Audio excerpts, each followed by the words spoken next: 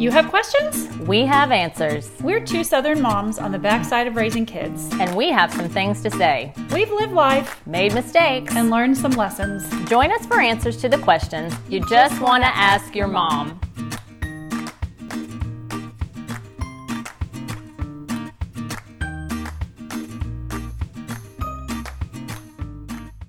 Hi, welcome to another Just Ask Your Mom podcast. I'm Bonnie Blaylock. And I'm Renee Sproles. Well, as we enter another school year, a lot of us have kids starting or close to finishing high school. And if this is your first time ushering a child into high school, you and your child might be a little breathless about all the information the school admins are going to give you right off the bat. Yep. Your child has to figure out a class schedule, make sure she gets all the requirements to graduate, maybe pick a track for electives like STEM or music theater, not to mention the push for involvement in clubs, sports, extracurriculars to pad that school resume, all in the name into what, Bonnie? Getting into college. Right. Well, if you're like a lot of us, you probably have other children in other grades simultaneously, and you're having to navigate them through the school supplies and all the stuff that comes with a new grade too. And I don't know about you, Renee, but right around this time, I was starting to feel this looming feeling that time is running out.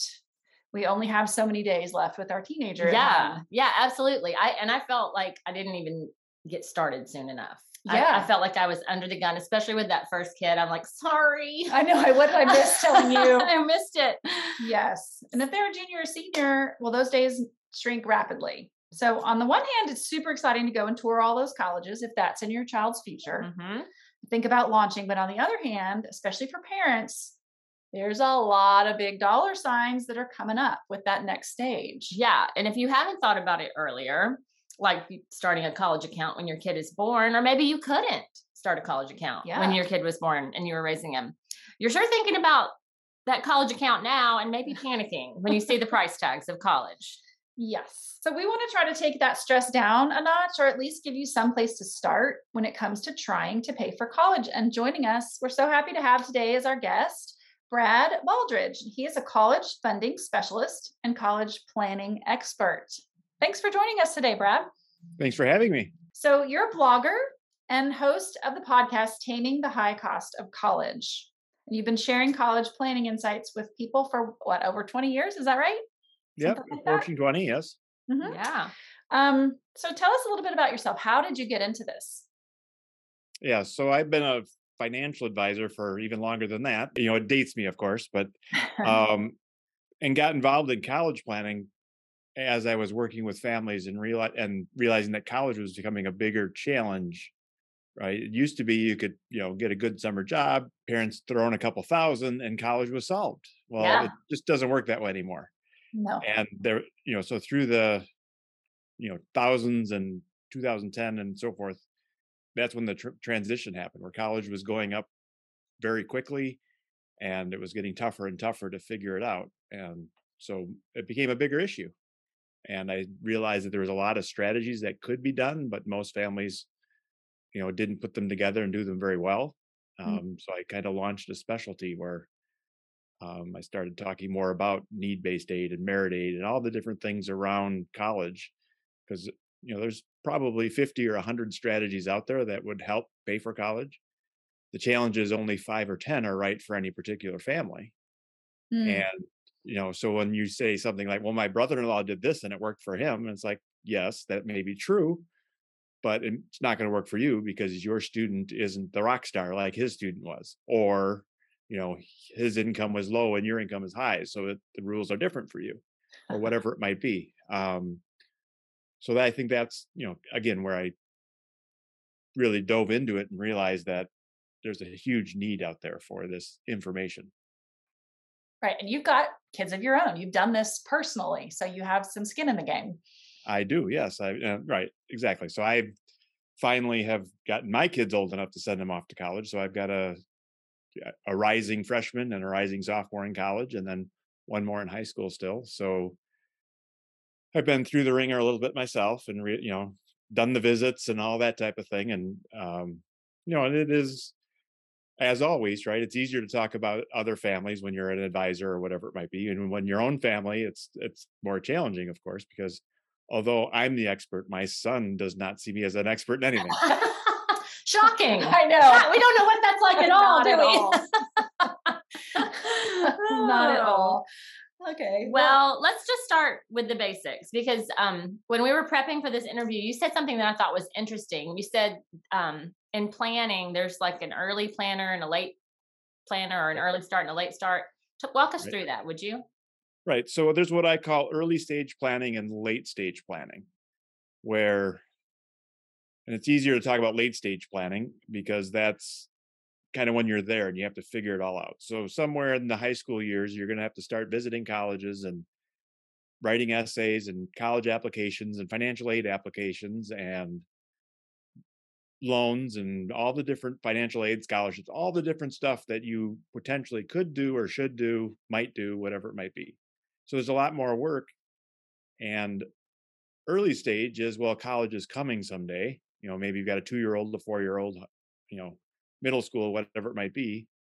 And you're saying, well, we want to pay for college perhaps. So we're going to do some saving and investing, or ideally you buy a smaller house than what you maximum, you don't maximize every other expense because college is going to be a big chunk of it for some families. And wow. I So think like that's the biggest downfall. Choices. Yeah, you're talking about big lifestyle choices there. Yes, exactly. Well, and again, it could be the big ones, could be the little ones, but all day long, I meet parents of 16, 17, 18-year-olds, and I don't care what their income is, but they're saying, well, we've learned how to spend all the money we make.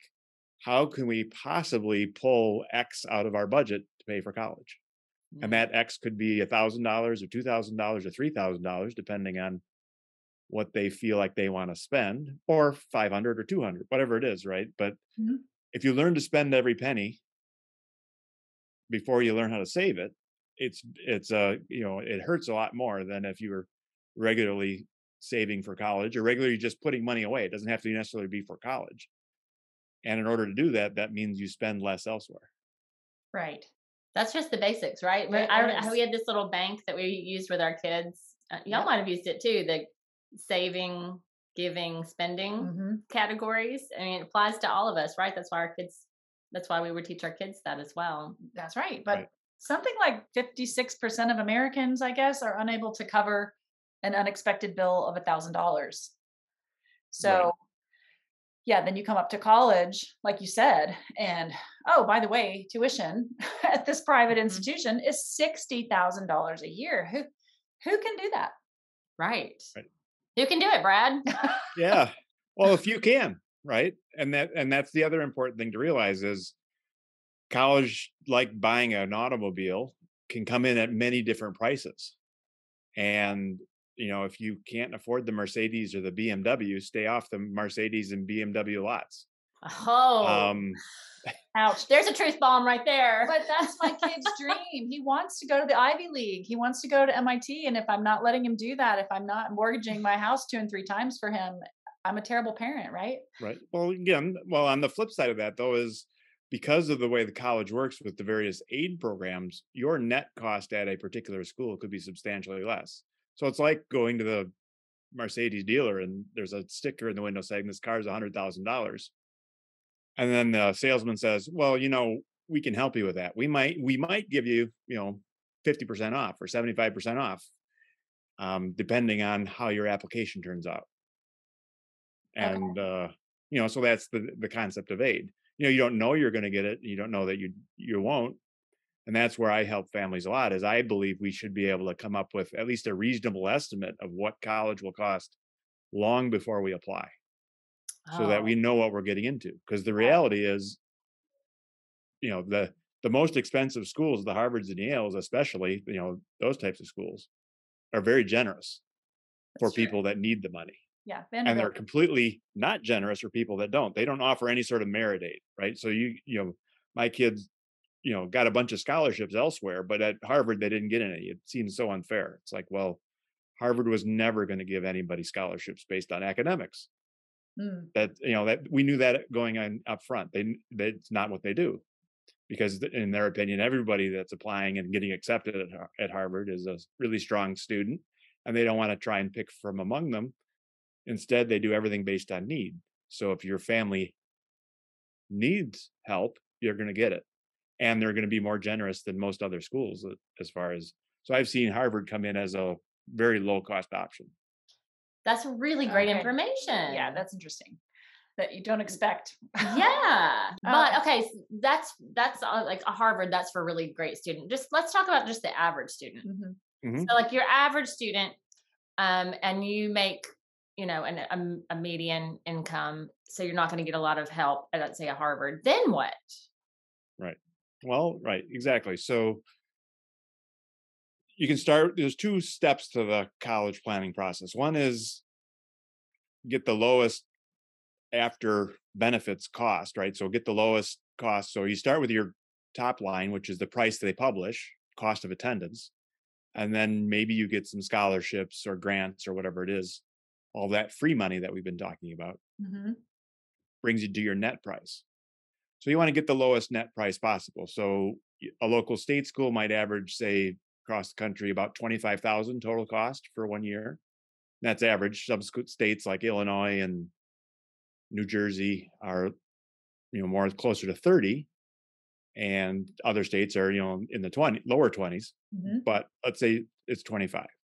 Well, that's a relatively low cost to begin with. So even if you didn't get any aid at all, 25,000 is a reasonable price for college. Unfortunately, I know some people are saying, "What do you mean reasonable?"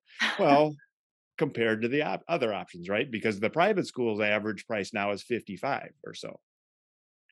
Yeah. So but a lot of those schools will offer you scholarships, but let's say they give you 20,000 off. So your 55 becomes 35. So now you're saying state school 25, private school 35. From there, it's how do I pay for it efficiently? Should we use loans? Should we save and invest? Should we, is it the student going to work? Are the parents going to work? All the different pieces to pay that bill as efficient as possible. So having been through this process myself, and I would consider us, just to be flat out honest, I don't know, middle to upper average income of America. And doing the FAFSA, financial student aid form, it when the printout comes back after you put all your tax information in and all that stuff, it kind of laughed in our face and said, "Yeah, silly person, silly parent, you thought you were going to get something, some help from the government." And I hear that a lot from people. It's kind of a running meme, a joke about the FAFSA. Like, you're not getting anything. Don't think you're getting anything. So really, how many people get anything from that? You could do what our kids did and just get married in college, and it drops them right down to the very bottom income bracket, and then they get everything. Well, there you go. But not everyone would recommend that. I don't know if that's a strategy for planning for college necessarily. It's like marrying somebody for their green card. That's right. I don't know if it's the best. Right, exactly. So yes, and that is true. There's ways for families, for students to be what's called independent. So if they are married, have dependents of their own, are separated from active military service, part of a federally funded runaway program, adopted in certain situations, by all means take advantage of it, because then you do not need to list your parent. But it's not a good planning strategy. Yeah, Most parents are going to say, why don't you go get married or join the military just for the college benefits? Right. It might be a good path. Yeah. Right. Exactly. I guess getting into the, the overall price and FAFSA. So a typical family, say earning about 100,000, your EFC is going to come in at about 25,000. And an EFC is what's called your expected family contribution. And they're actually going to rename that because people say, oh, that means that's what I'm going to pay for college. And it's not what you're going to pay for college necessarily. It's just a part of the process, part of the calculation. So you take the cost of the college you're considering, and let's say, again, that local state school, 25,000 minus an EFC of 25,000 equals zero. So your need is zero. So that's where a lot of people get frustrated. What they don't realize is if they were to apply to the private school at 60,000 minus 25,000, now you need 35,000. So now you're going to qualify for large amounts of need-based aid. Now, the next challenge, of course, is does the college actually have it to give it to you?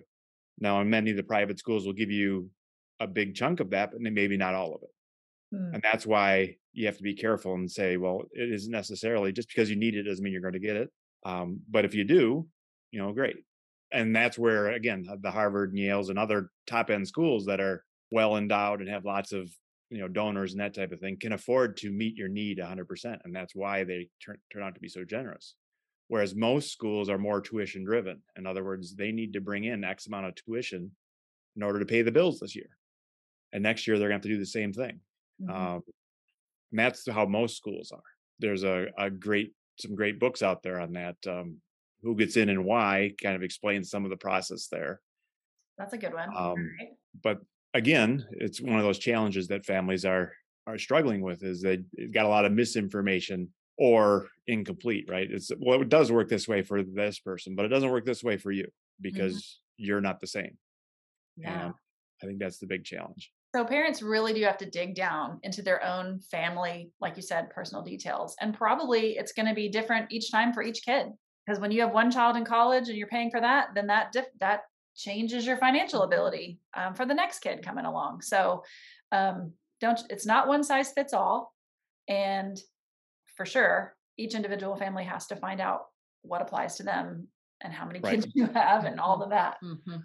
Right. Exactly. And there's a great resource on my website with cost of colleges by income for each state. So there's a chart out there where you can, in Illinois, all the state schools are on a little table there saying this is what they cost, but this is what they cost after free money at various incomes. So that if your income is relatively high, you're not going to get a lot of aid, and the price is going to be very close to what's published. But if you're earning, say, 30,000, now you may get quite a bit of aid, Mhm.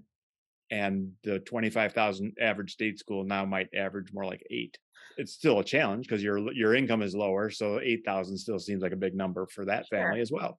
Well, it is a big Yeah. number. It's like my kids come to me and say, "Hey, the Apple Watch is only $300." Well, I'm like, "You don't put the word only before anything, above $20." So it's the same thing. It's only 8,000. Yeah. But Yeah. so Renee, your kids did really well in this Mhm. area. And to be fair, your husband is a financial advisor too. So Mhm. you guys are a Mhm. little more savvy, I think, than the average bear.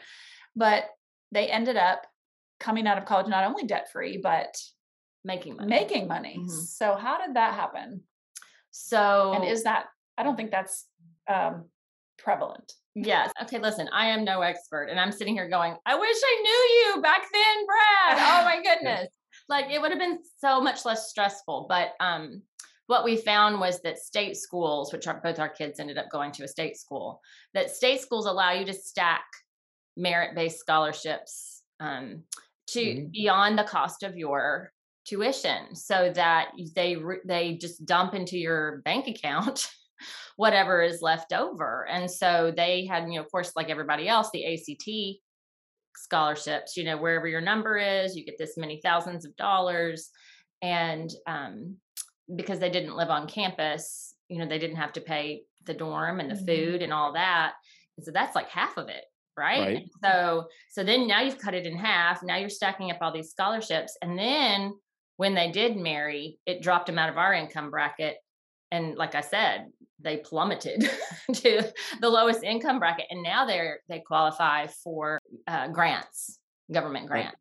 And so, yeah, actually, Houston graduated in 3 years. And I was like, don't you want to stay in one more year? Like, just take some more classes. Like, you're making money. And he's like, nope, I'm done. I'm out of here. And well, I'm glad. I was glad of his drive. But yeah, I only learned that from another friend who had children older than mine who had done the same thing. He was like, you ought to check out the state schools, because we were kind of just looking at private colleges, and private colleges, we could get it close to zero, Mhm. but you couldn't earn money. And Right. so that's what our kids did. But I think that's unusual. Your kids got full scholarships, Which based is on also based unusual. on, You on sure merit. Yeah, you can't count on that You can't either. count on that either. And so can you walk us back and let's talk about, like, how do you save for college? Because I think it was a good point to say, hey, consider your big expenses. You can clip all the coupons you want, but if you don't get the car and the house right, it's really hard to get your budget, under control. So if you were talking to somebody who has like younger children, what would you recommend they do? Do they just not take those family vacations? Do they scale back Christmas? I mean, what are we talking here? Right. Well, and it's all a relative thing, right? So It's like I call it my bigger garage theory, right? I don't care how big your garage is, it's always full, because you don't think about throwing stuff away or moving stuff out until your garage is full. Otherwise, you just throw it in the corner and it sits there. And then you say, well, I need a bigger garage. But most people can get by with a smaller garage, and they do all the time. Right. So, and again, once we get off of the very stressful, very low incomes, right, where you're really living paycheck to paycheck. But once you're, covering the very basics, you are making decisions of, is this more important than that? Right. What's the difference between a family earning 125 and a family earning 175, let's say, right? Not much that from the outside, right? They have cars, they have a reasonable house, the kid, they can do some of the things that they want to do. They can't do everything they want to do.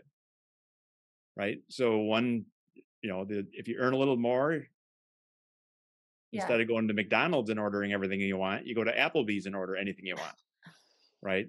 And then I judge you. Exactly. I hate Applebee's with my whole heart. Right. Or right. Right. The next level up, you go to the steakhouse every once in a while and order whatever you want. Mm-hmm. But we all go to restaurants. It's just a matter of, so that's the question, is kind of the same thing with the house, right? Is if the bank says that you can afford this house, and you do the math and you say, well, that we're really going to be strapped. A lot of people will do it anyway because they want the big house. Right. But then you say, well, you should be putting away $300 or $400 a month for college. And they say, well, we don't have it. Look at this huge mortgage payment we have. And it's like, okay, well, that was your decision, right? I mean, all the time I will meet with families, again, of teenagers, and they'll say, well, here's the two most important things: paying for education for our kids and retiring.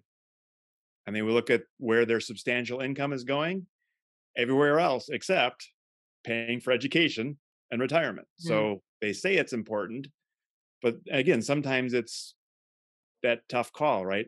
And we've all been there, right? Well, these lessons are $400 a month, or this traveling sports team is going to cost us $4,000, or if we fly the whole family wherever we're going instead of driving, it's going to be an extra $3,000.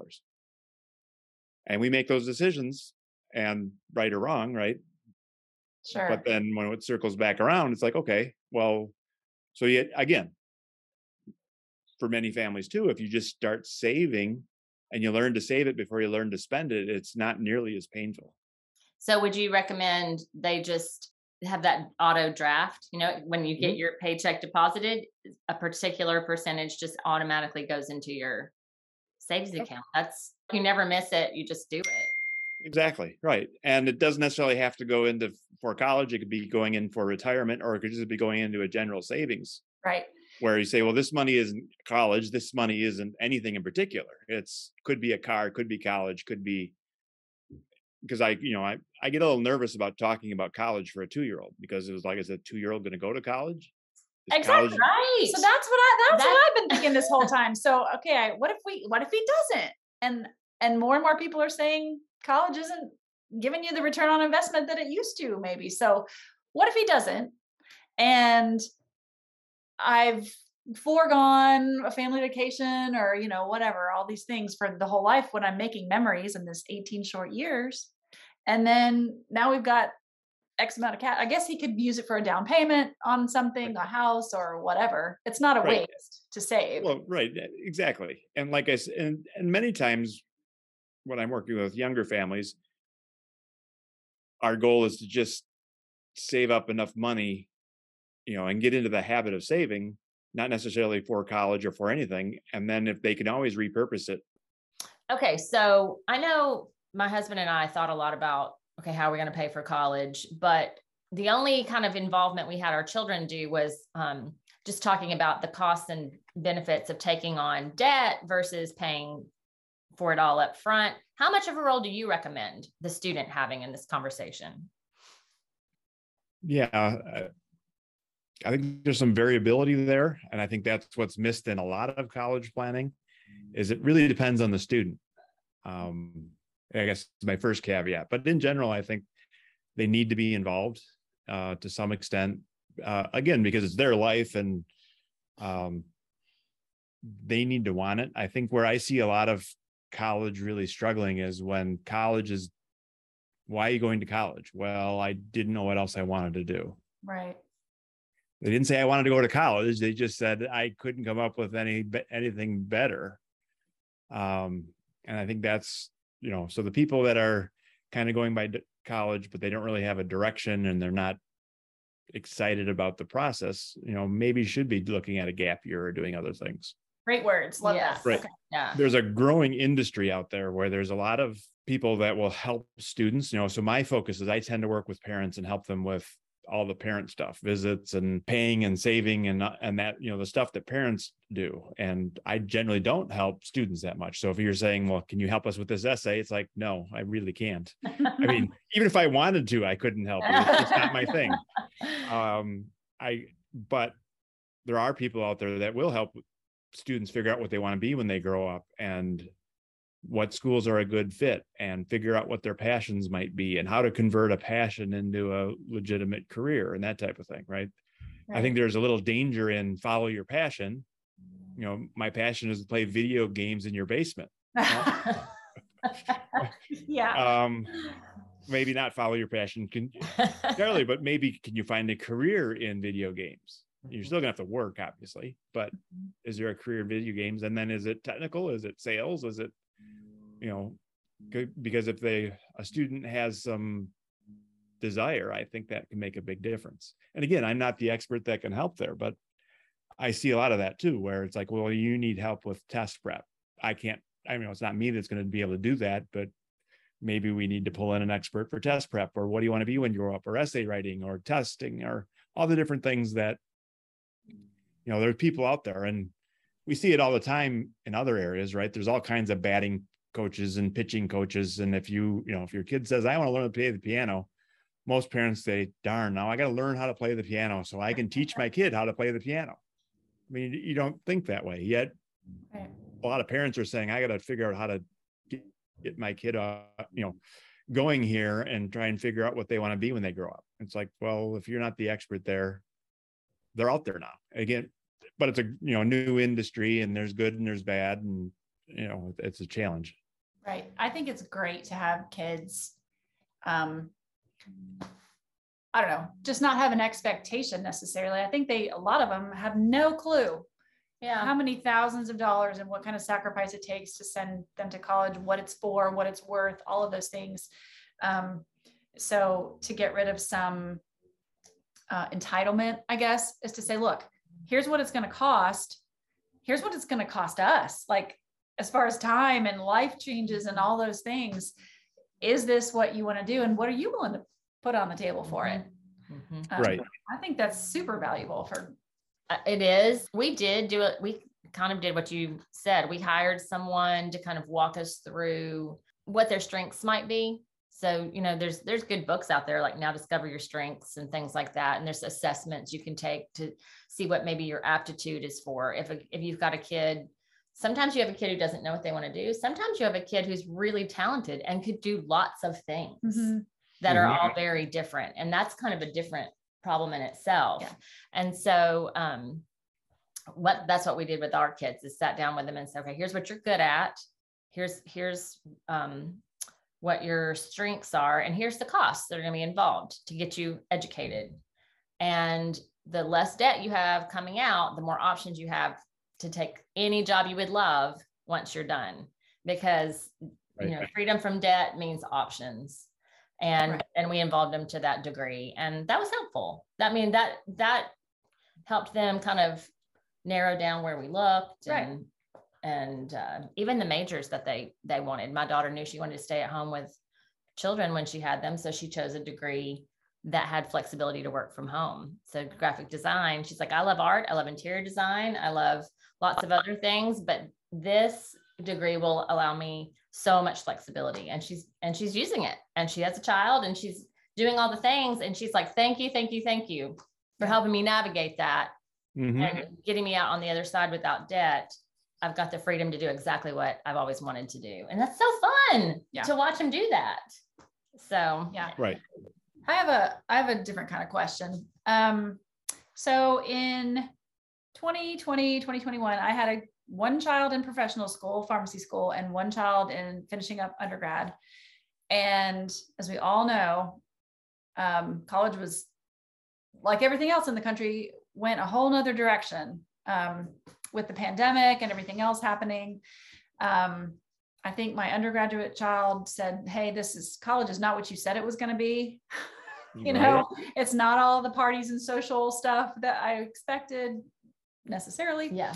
Well, yeah, it all stopped. Right. It all stopped. But what I think a lot of parents found, and kids, freshmen going into school at that time found, was, well, if I'm going to only be taking stuff online, then what is the point of going to a university 7 hours away and paying room and board and doing all this stuff if that kind of a life doesn't exist anymore? So I think a lot of colleges had to reevaluate, well, if we can offer this online and we're saying it's just as good, then what's really the return on investment here? Mm-hmm. Do kids really need to go to college? Or is there more of a value in like apprenticeships and things like that?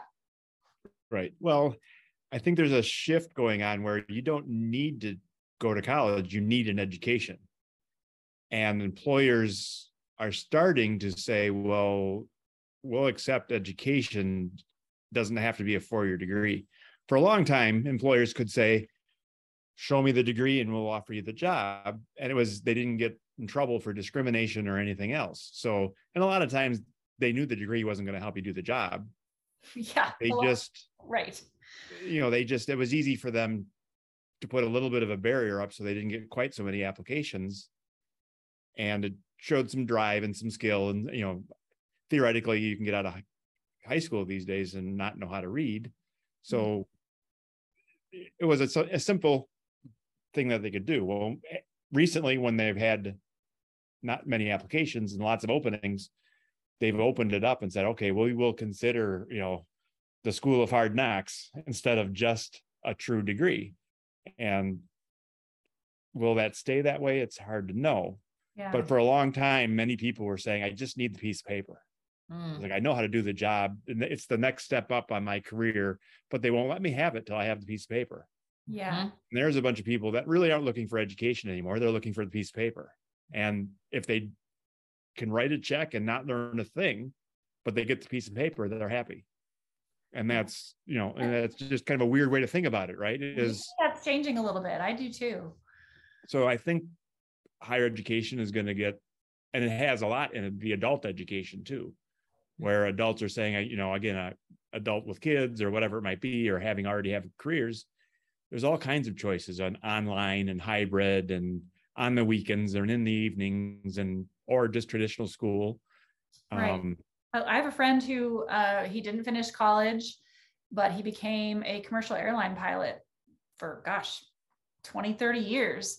And the university in our town offered work comp credits for those sort of things. So he ended up going back to college, and they said, well, in aerospace, aerodynamics, whatever, and they could give him credits for all of the things that he could say that he did at work. Well, I did this and that. So he ended up getting a degree. He had to take maybe 3 classes, and he ended up walking at 60 years old. That's so cool. But makes total sense to me. Yeah, it does. You've already done the stuff that they're saying they're going to teach you. So why not give the guy credit for it? Give him the degree. Yeah. So I think they're seeing more of that too, which I think is cool for non-traditional students. Right, exactly. And that's right. So you look at some of the, if you go to school for elementary education, they obviously teach you a lot about how to be a teacher. And then they also put you in a classroom at the end, and as part of your education, you're student teaching and all that kind of stuff. And it's a very clear path. But if you want to be a MRI salesman or a mid-level executive in some company, well, what degree do you need? It's like, well, if you go look at those people, they have all kinds of degrees. Mm-hmm. So it's obviously not the degree that got them there, or no degree at all for that matter. Mm-hmm. So there's that kind of that catch-22 is if I knew everything that an elementary ed graduate knew, why do I need the degree? I mean, to prove I know it, I guess, right? I mean, yeah. Yeah. But that's, so there's that constant dichotomy of, well, we want people to be knowledgeable and capable. We don't want our brain surgeon to not know what he's doing. Right. Him to have a degree or her to have a degree. That would be good. That's true. Right. So there's some challenges around that, but there's always a little bit of barriers sometimes where, again, the only way to get a PhD is to work with somebody that has a PhD. Mm-hmm. Well, why is that? Well, that's just the way that's been set up. Could it change? I mean, it's been that way for 100 some years. It'll probably change someday. When will it happen? Who knows? Yeah. Yeah. Maybe not by the time your junior is entering his college right, year. Exactly. Right. If you got the kids in high school, you're probably stuck with the system we have. Mm-hmm. If you have a 2-year-old at home, it could be different. Mm-hmm. So just to kind of recap here, I really do feel like COVID kind of created this fundamental shift in how we're viewing education. I think we're just starting to ask these questions that you all are just talking about education. And earlier you said, you don't know if that sweet little baby you brought home from the hospital is going to want to grow up and go to college. So when can parents kind of know, hey, I'm thinking this is in your future? When do you see parents kind of figuring that out?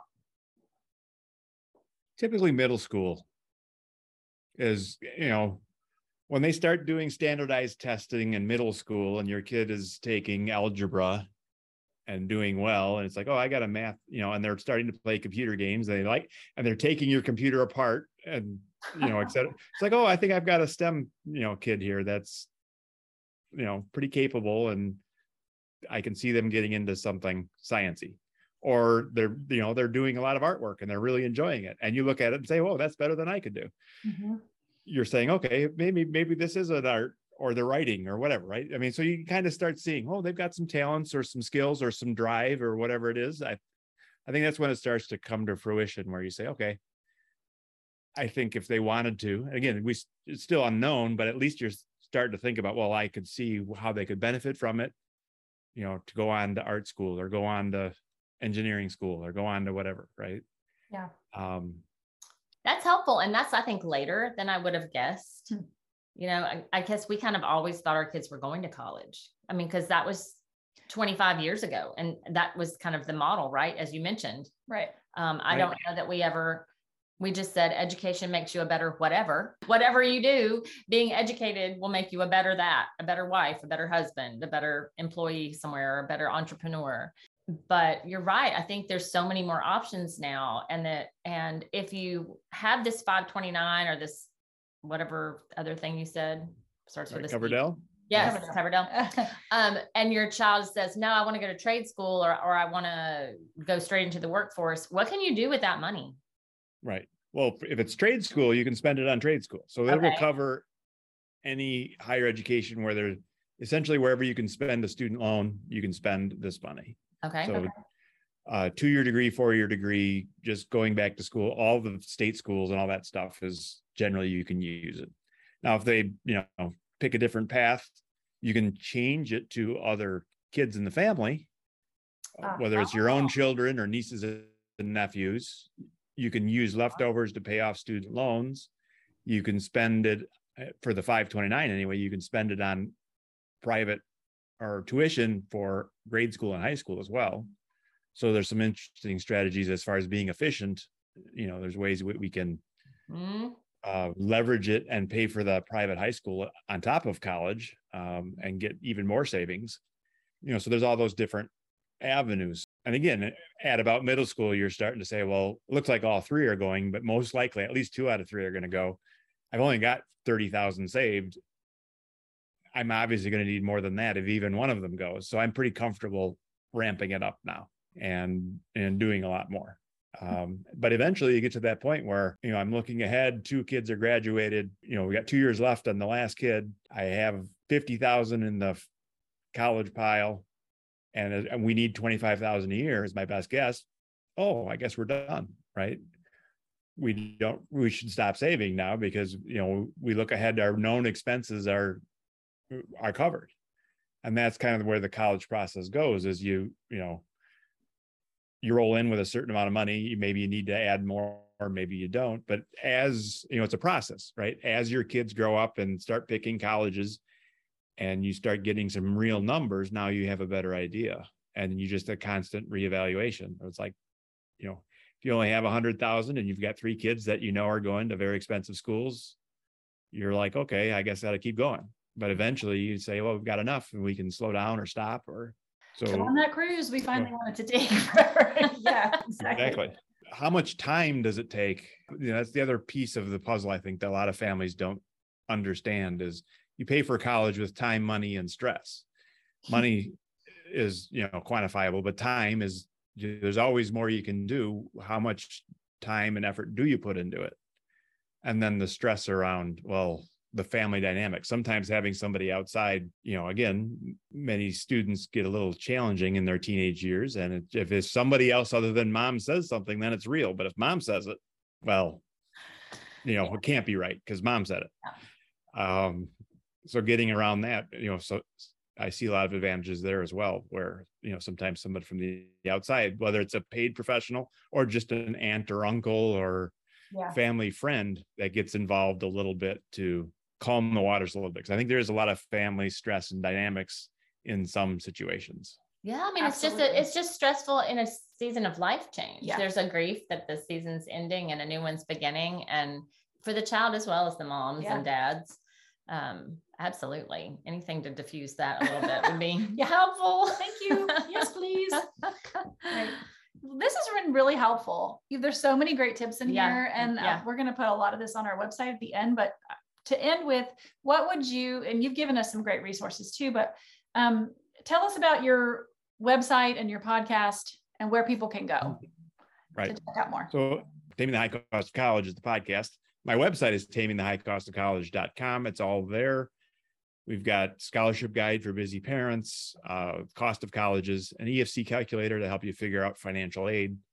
You can sign up for a newsletter where we send things out. And then, of course, wherever you get your podcast, my podcast should be available. Got about 150 episodes out there now, and continuing. So we talked to a lot of the experts that we've been talking about, right? How do you choose a major if you're undecided? There's a couple experts on that. What's a gap year? How do you do gap year? How test prep? All the different things. Yeah. What can business owners do to help pay for college? All kinds of different experts and interviews and that stuff on the podcast. Where, again, for many families, it's going to be a learning curve. So, definitely. I spend a lot of time learning when I'm driving. I know others, while they're exercising or doing the dishes or whatever, but starting to learn about college, should start freshman, sophomore year of high school. Don't wait till junior. Again, in the past, it was late junior year, you kind of jump into it. Yeah. Yeah. That's way too late. It is. This day and age. You really need to. He's right, ladies. Listen to him. And again, your student may not be ready. Your freshman doesn't necessarily want to go visit colleges. But that doesn't mean as a parent, you can't start learning some of those stuff that you're responsible for. Right. How to pay for it. What will a local state college cost? What does the local state offer for benefits for our family like us?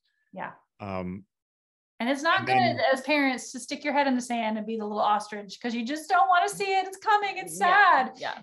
No. Get past the sad and do what he's saying. Yes. Investigate. Go ahead and just grown up. Yeah. And do it. Exactly. Families that do that, the youngest kids have such an advantage compared to the oldest kids because by default, you've learned enough that you can be more helpful by the time you get to the end. But experimenting on the oldest is not recommended, in my opinion, which is what we do all the time, right? No, I'm sorry, oldest child. I know. You're the guest. Listen, I turned out okay. So it's all right again. It's all right. So that's great. One-stop shop for them, for Brad's website. And we're going to definitely have that on here. I hope you go check that out. That's amazing. Mm-hmm. And let's don't forget our disclosures. The information provided to you today is for educational purposes only. It is not intended to be specific recommendations or advice. Please consult with a qualified professional before acting on any of this material. Investing involves risk. Depending on the types of investments, there may be varying degrees of risk. Investors should be prepared to bear loss, including loss of principal, totally. Investors should carefully consider investment objectives, risks, charges, and expenses. This information and other important information are contained in the fund prospectuses, summary prospectuses, and 529 product program description. These documents can be obtained from a financial professional or directly from the plan's website. Please read them carefully before investing. Depending on your state of residence, there may be an in-state plan that offers tax and other benefits, which may include financial aid, scholarship funds, and protection from creditors. And before investing in any state's 529 plan, investors should consult a tax professional. If withdrawals from 529 plans are used for purposes other than qualified education, the withdrawal could be subject to a 10% federal tax penalty, state penalties, federal income tax, and state income tax. Brad Baldridge is a registered representative with Cambridge Investment Research, Inc. Securities are offered through Cambridge Investment Research, Inc., a broker-dealer, member FINRA and SIPC. Brad Baldridge is also an investment advisor representative with Cambridge Investment Research Advisors, Inc., a registered investment advisor. Baldridge Wealth Management and Baldridge College Solutions are affiliated. Cambridge and the Baldridge companies are not affiliated. His registered branch location is 10521 West Layton Avenue, Suite 200, Greenfield, Wisconsin, 53228. So you can check that out on our website at justaskyourmom.com. And you can follow us on Facebook at Just Ask Your Mom and on Instagram at Just Ask Your Mom Podcast. We would love for you to rate the podcast, leave a review if you're listening, and better yet, subscribe so you'll get each new Monday episode. If you have questions or topic suggestions, we always look at those. Just Ask Your Mom Podcast at gmail.com. And we'll see you next time on Just Ask Your Mom.